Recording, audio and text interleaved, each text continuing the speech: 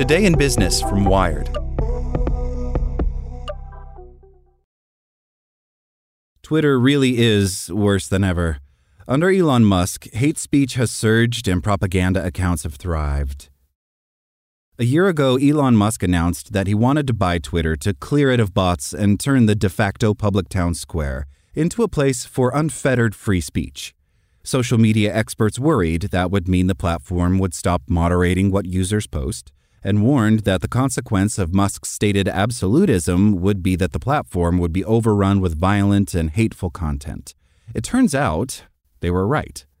After he took over the platform, Musk insisted that Twitter's strong commitment to content moderation remains absolutely unchanged.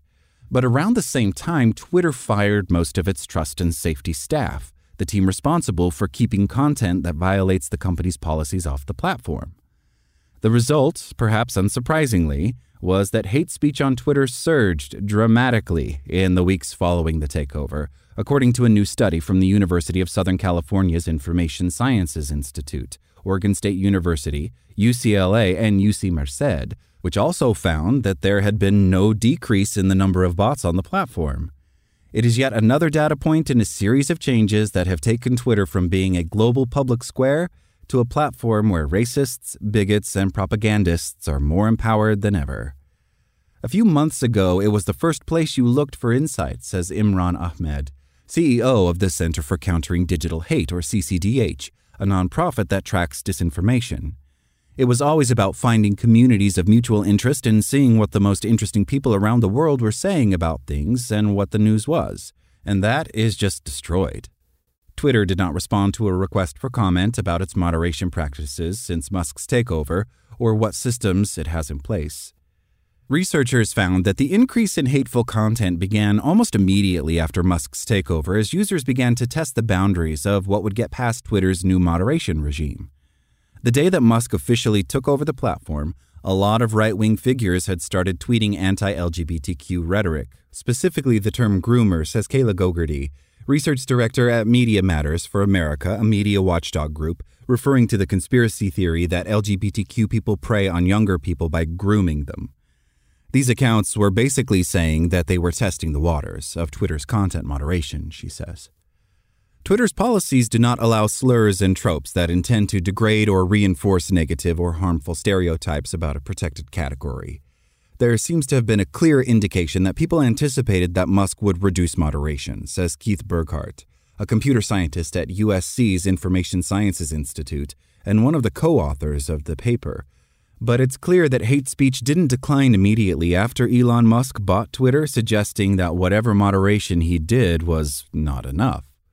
Even before it reduced the size of its moderation teams, Twitter wasn't particularly quick to remove hateful content, according to Tal Or-Cohen-Montemayor, co-founder and executive director of Cyberwell, a nonprofit that tracks anti-Semitism online in both English and Arabic.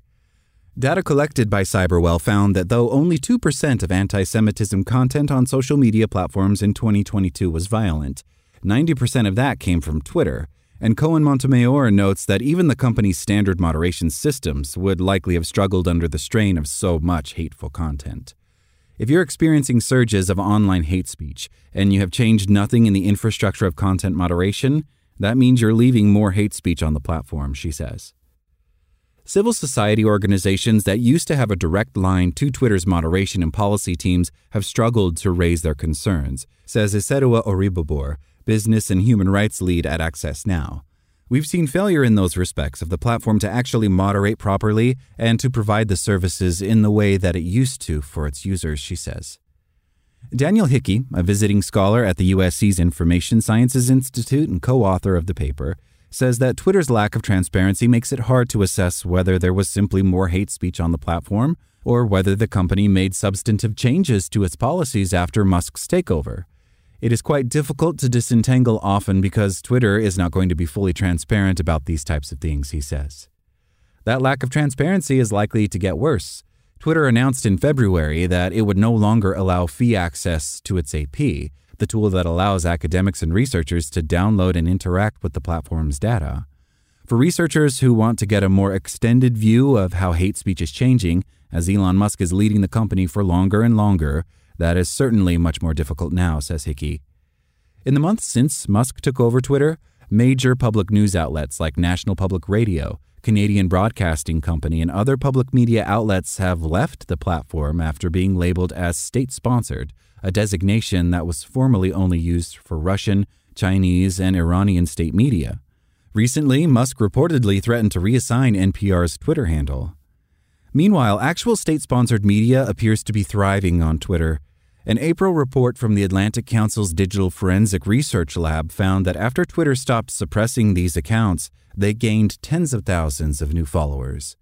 In December, accounts that had been previously banned were allowed back on the platform, including right-wing academic Jordan Peterson and prominent misogynist Andrew Tate, who was later arrested in Romania for human trafficking.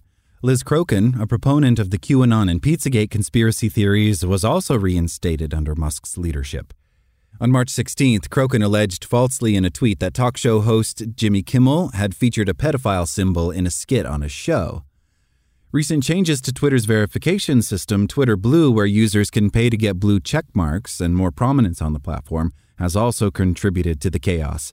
In November, a tweet from a fake account pretending to be corporate giant Eli Lilly announced that insulin was free. The tweet caused the company's stock to dip almost 5%.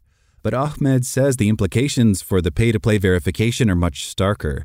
Our analysis showed that Twitter Blue was being weaponized, particularly being taken up by people who were spreading disinformation, says CCDH's Ahmed. Scientists, journalists, they're finding themselves in an incredibly hostile environment in which their information is not achieving the reach that is enjoyed by bad actors spreading disinformation and hate. Despite Twitter's protestations, says Ahmed, the study validates what many civil society organizations have been saying for months. Twitter's strategy in response to all this massive data and different organizations showing that things were getting worse was to gaslight us and say, no, we've got data that shows the opposite. Like what you learned? Subscribe everywhere you listen to podcasts and get more business news at wired.com/business.